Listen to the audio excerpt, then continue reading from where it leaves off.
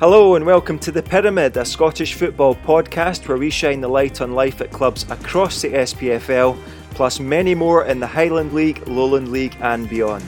Joining me, Kenny Crawford, for our 6th episode is former St Mirren defender and League Cup winner in 2013, Marc McAusland, who's now living, playing and coaching in Iceland.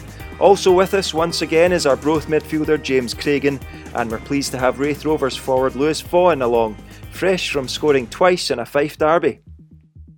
Lewis, how are you after that? A wee bit sore actually. I was cramping up towards the end of the game, so I was happy when I got tipped off, but I would have liked to see them take my third goal, but it wasn't meant to be. I'm sure there'll be a few more in the pipeline coming, Lewis, over the coming weeks. James Craigen, good to have you back as well. Since episode 5, you've done 2 things. You've turned 30 and you've got a new dog, so it's been a busy week. Yeah, one positive, one negative, really. It wasn't a nice feeling turning 30, but having Darcy come into the family is a nice day. And well, episode 5 last week, we were up in the Highland League, but we've gone even further north for episode 6. We're in Iceland, and I'm delighted to say that Marc McAusland is with us all the way from Iceland. Marc, welcome. How are you? I'm good, thanks. Tell us what the weather's like in Iceland at the moment. Is it much difference? We've got kind of cloudy skies, but it's quite mild in Glasgow. It's okay today. The last couple of days beforehand have been snow, but today it's nice. It's dry and it's, I think, maybe 5-6 degrees. So this is a really good day up here for us. Very good. And we can't help but notice you've got a bit of facial hair going on there. You're turning into the true Ice Man. Tell us a bit about that. Instead of November, up here it's Mortimer, so this has been 31 days of some good growth, so it'll be off tomorrow. Just a bit of fun. A few of the boys in the team done it, so yeah, but it'll not be happening again, but it's been different. So a nice little experiment. Aye. Good stuff. Well, let's get to Lewis first, because Lewis, it's less than 24 hours after that brilliant game for yourself and Raith Rovers. Fife derby against Dunfermline, and obviously trying to consolidate things in second spot and trying to put a bit of pressure on Hearts at the top as well. And you getting a couple of goals. It was an absolutely unbelievable performance and a great result as well. So tell us a bit about how you and your teammates are feeling after that. On cloud 9, to be fair, for me personally and the team, it was a good real team performance last night. The gaffer set us up to go and play football and pass the ball for fun, so we managed to do that, and I think getting the early goal was key. Going back to their last game we done from East End Park, they beat us 4-1, so we were due them one, and the boys knew that, and the gaffer put that to us before the game, and we wanted to put it right for the last fixture. East End Park, we weren't good enough. Hopefully we put it right last night. Lewis, on that, I know obviously you went to East End Park and got beat 4-1, and from kind of like watching clips of that game compared to last night, I think Dunfermline tried to match man for man, didn't they, in the first game? Yeah. And then I think they tried to do that last night, but I noticed that you can like tweak your game plan a bit with how manager John McGlynn set you up. And it seemed to work. Obviously, he took the 2 wide of the diamond in the pitch, and that caused him all sorts of problems. Yeah, I think they started with a 4-4-2, and I think we had a diamond in the middle of the pitch. I think that caused us an overload. And it made their left and right mid come in the pitch. We'd left the space for our wing backs, which was what we wanted. Myself and Hammer up front, they were actually following us, going man for man, like you said. So when one of us were going in, I was leaving a big hole in behind, or if he was going short and I was going behind, vice versa. There was gaps everywhere in. On the pitch, a few of the boys were just in the drain, who to mark, who to pick up. So it worked a treat for us. The game plan went down to a T, so it worked a treat for us. Compared to the first game, the shoe was probably on another foot. I think they pressed us high, won the ball up higher, and we couldn't get it. And we tried to play it, we couldn't do it. Interesting, isn't it? It's like, who's going to call each other's bluff with that? You know, do you keep the same tactics from the time you played them before or not? And obviously, like I said, Raith have come out on top last night. And could have been a few more as well, couldn't it? Really, let's be honest. It could have been. I felt like we had another 2 or 3 goals there, but I think the keeper made a few good saves, or a few good clearances to crosses in the box as well. So it could have been a couple more, but can't be too greedy there. Lewis, see for that first goal, the one that Regan Hendry scored, saw that on TV obviously. Have you ever been involved in a better team move to create a goal than that? Because that was pretty impressive. At the time, I didn't realise it was started through that far deep in the pitch, and it was that many passes to when we scored. I didn't realise it at the time, but it wasn't until after the game where I looked at my phone and seen a few people talking about it, and I actually watched the highlights that it was actually an unreal goal. And it wasn't just that goal, it was 2 or 3 goals after that as well. There was times where we built up for the back and played forward and passed the ball for fun, and they couldn't get near us in. Luckily, we managed to get on the end of a few of them, but especially the first one. The first one was the real standout, and I think we started in the bottom right-hand corner and finished in the top left-hand corner. So it was a real team goal. I think it's fair to say with Raith this year is when you get it right, especially at home, probably, and the surface is nice and wet, you probably are the best football inside in terms of building up from the back in the league.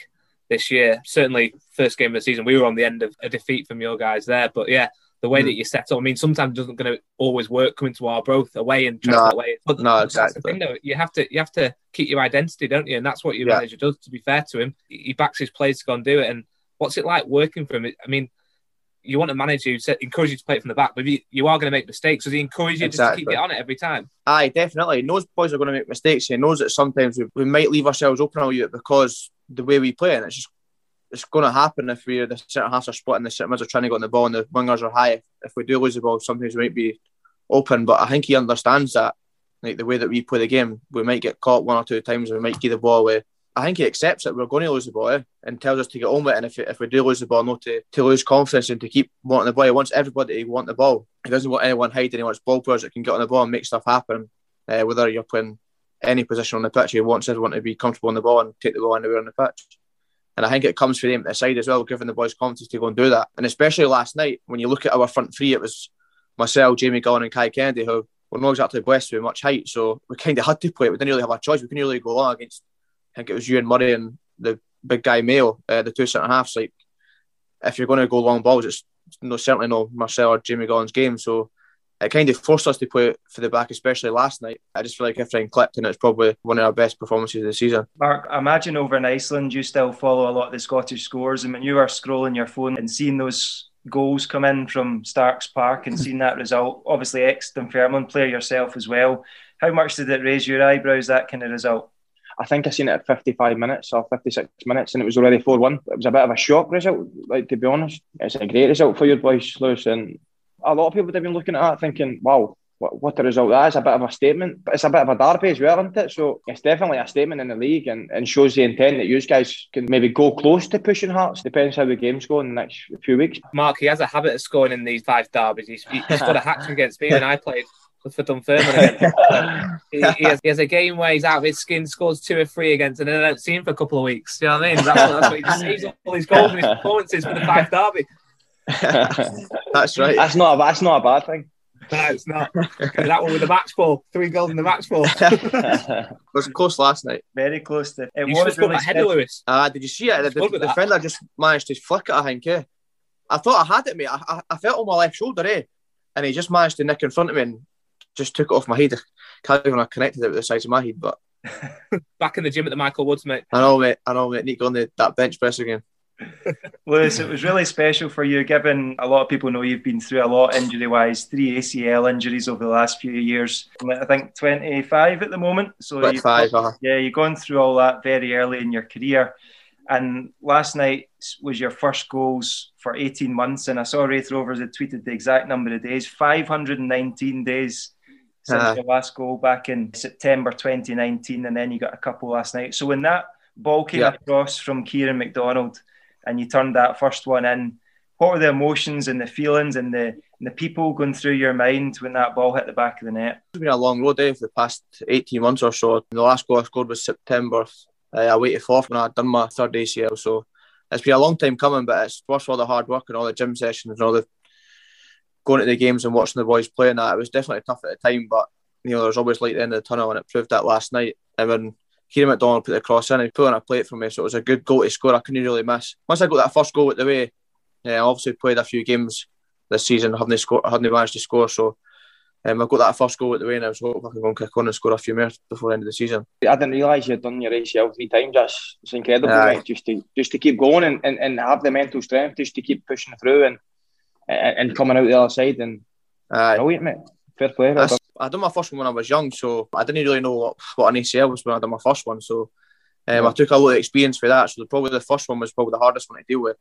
But because I'd already dealt with it before for the second and third one, I was used to it. But I kind of know what to expect and what was coming. You knew what you needed to do. Exactly. And after my second one, I played about 2 or 3 games, and that was my 3rd game back. I done my 3rd one, and I had a year left of my contract. And people were saying like, "Oh, you're going to keep going, you're going to come back, blah blah blah." And I had a year left of my contract, so to me, it was like the time's going to pass anyway. So if I didn't do anything about it and I just sacked it off, then in a year's time, if I had done all the rehab and done the hard work, I could have been back playing.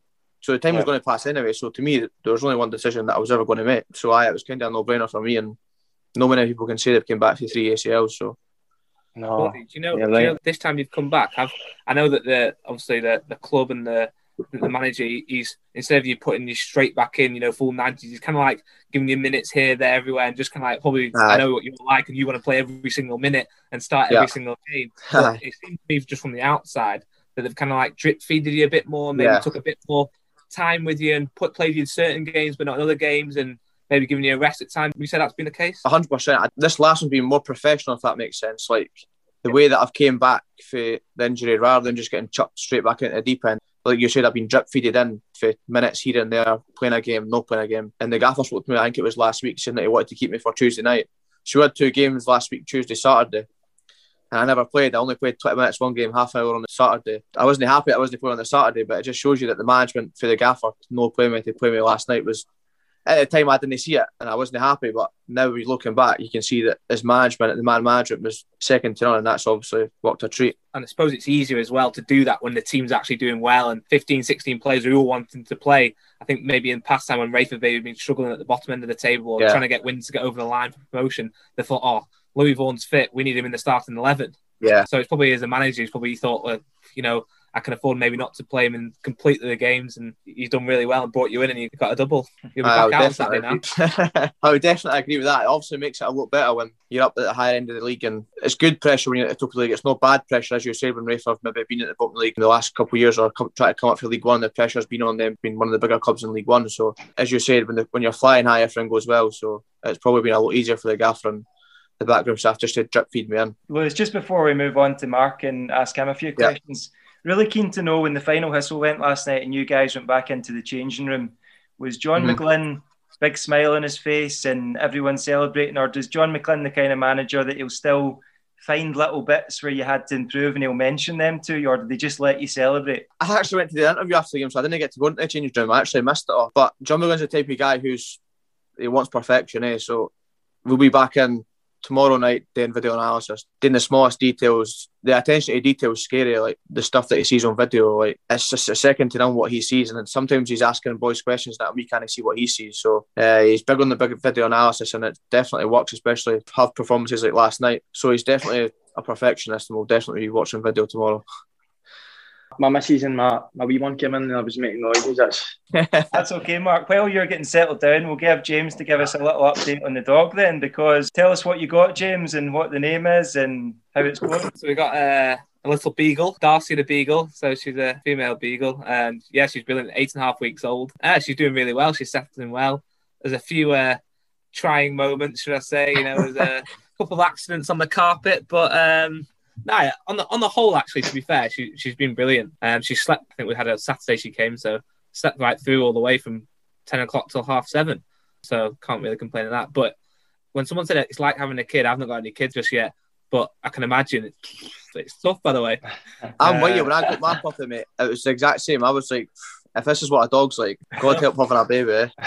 Hazel, thankfully, girlfriend's taken the week off work, and if she hadn't. I don't know what we would have done. It's like 24 round-the-clock care here. Have you mastered the PMAT? Well, we've bought some little bits of Astro to put on the balcony. So as soon as she she kind of sniffs at the windows and goes out and put it on there. But obviously, naturally, she's done kind of like a few accents on the carpet. So as soon as she's done those, we've then lifted her up and took her straight outside to be like, that's where you could have done it.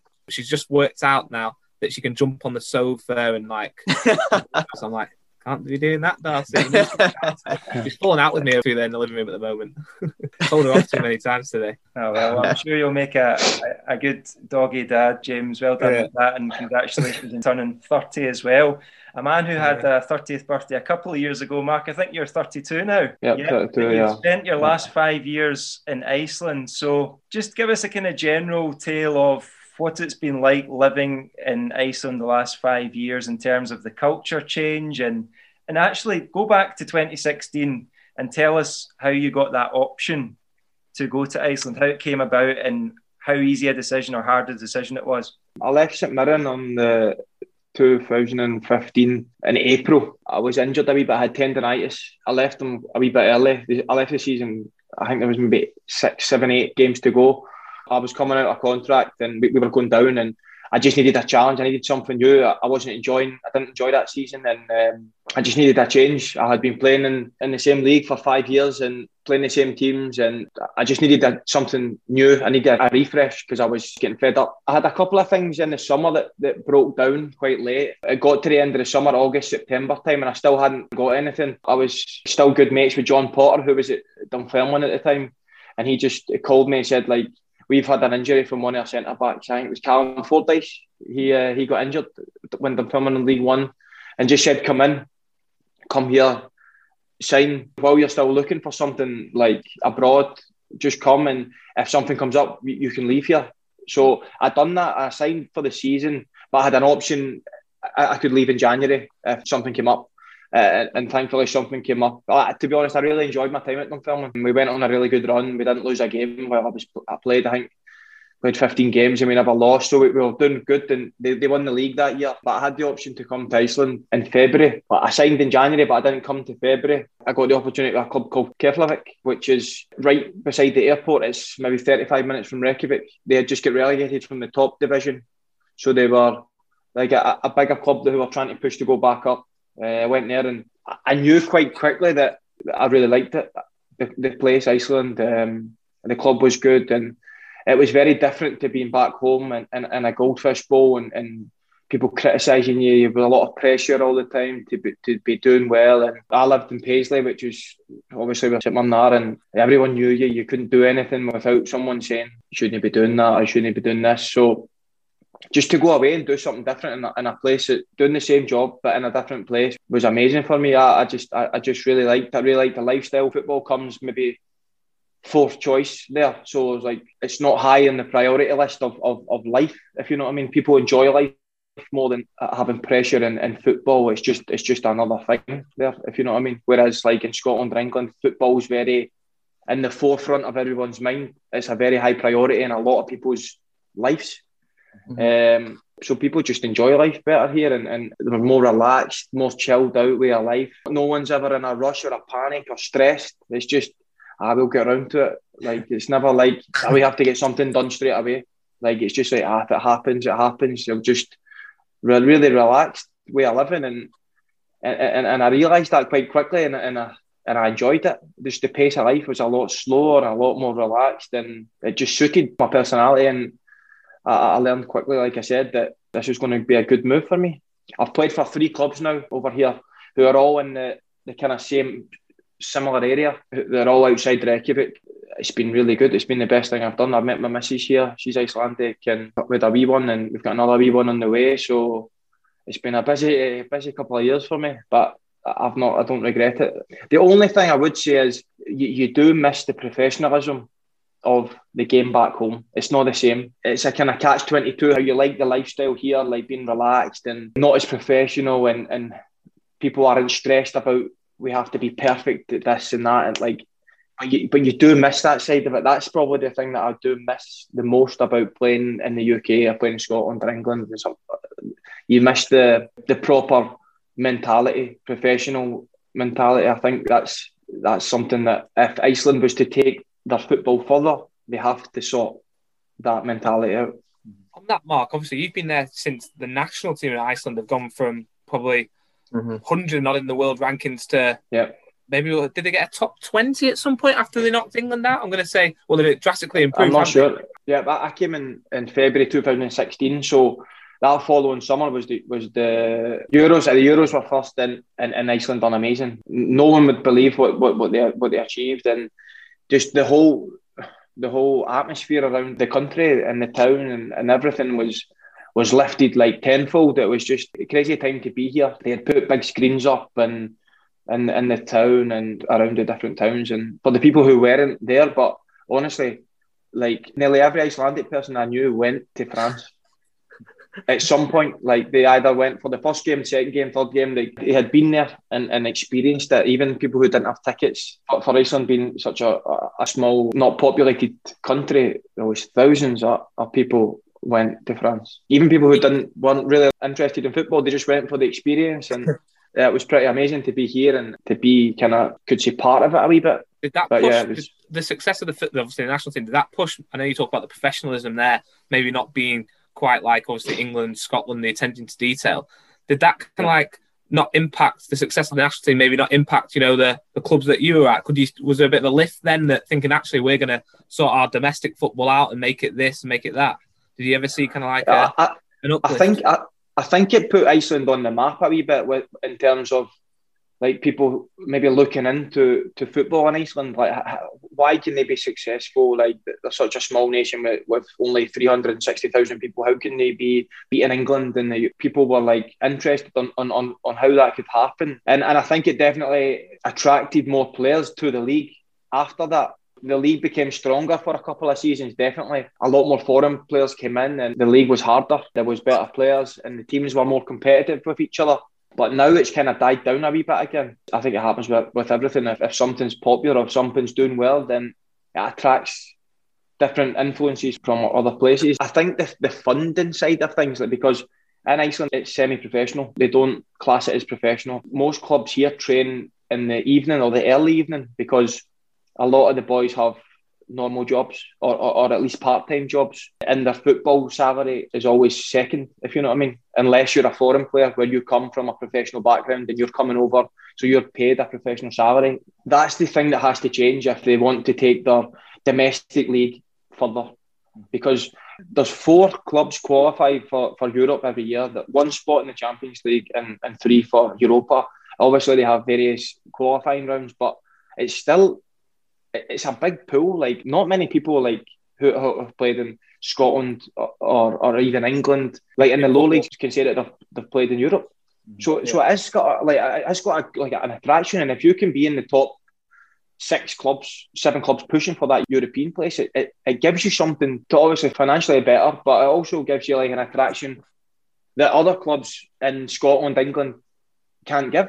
I think it's brilliant that you've gone over there, Mark, because I'm jealous that you've experienced a new culture and stuff like that. And I know exactly what you mean when you say you play the same clubs year in, year out, and you want a bit of change. Similar in my career last year, going to England, even going to the National League in England, it was a 42-team league, and it was just, even though there was a lot of travelling, at least I was playing different teams, different stadiums. But actually, I've always wanted to try and experience something abroad, but just never really maybe had the opportunities that have come up. So no, I think it's brilliant that you've gone over there and you've met your wife there and created a family there. And can you see yourself being there for the long future? Yeah. We've bought a house here and car, and I've kind of moved. I had some property in Scotland, but I've sold it all and kind of moved all my life really financially here as well. So unless something drastically changed, maybe in a few years if I got a role in club coaching wise, then I think that would be the only reason that I would have to move somewhere else. As it lies today, I'm really happy here, and I'm also coaching. Yeah, I'm not just playing, I'm coaching as well. I got an opportunity to be player assistant coach at the club I'm at just now. The club I'm at just now are a couple of leagues. They're not in the top league, they're in the 3rd tier. Järvik, is it? Or something? Yeah, Järvik. And the only reason I came to this club, I had played most of my career in the top league over here. So I'd played for the 2 clubs. I'd played 1 year in the 2nd league on the first year I came, but then I had played 3 years in the top league. And the only reason I decided to come to the club I'm at now is because they offered me a coaching role as assistant coach. The only thing I was worried about was dropping 2 leagues from the top league to the 3rd league. It was a big decision, but we'd had a baby, and the club where I am now is only 5 minutes from my house. So it was very handy for training and playing. And the pool was the assistant coach role as well, which I have done my B licence and I'm doing a lot of coaching now. And that was a big attraction for me now. But the coach who we had last year, the first coach, he got sacked. It's put me back into like being just captain and playing. With the first team, I'm still coaching the youth. So I'm coaching under, we call it Femteflokker and Fjoriflokker. Okay, it's Femteflokker. Femteflokker is, that means number 5. Fem is 5 and Flokker is team. So that's the 5th team away from the first team. Okay. So they're young. And then if you go up, it's Fjoriflokker, then that means 4 team. So they're the 4th team away. So I coach the Femteflokker and Fjoriflokker, which is under 10s and 11s and under 12s and 13s. They're 2 different teams. So at each flocker, like as each team, you have 2 years. So you have like a first year and second year, a first year and second year. And I coach with the 2 teams. I really enjoy it, but it's a totally different setup with the youth to it is back home. Mm-hmm. Here, so Järvik is like an area, like a town. And in that town, there only is 1 team, Järvik.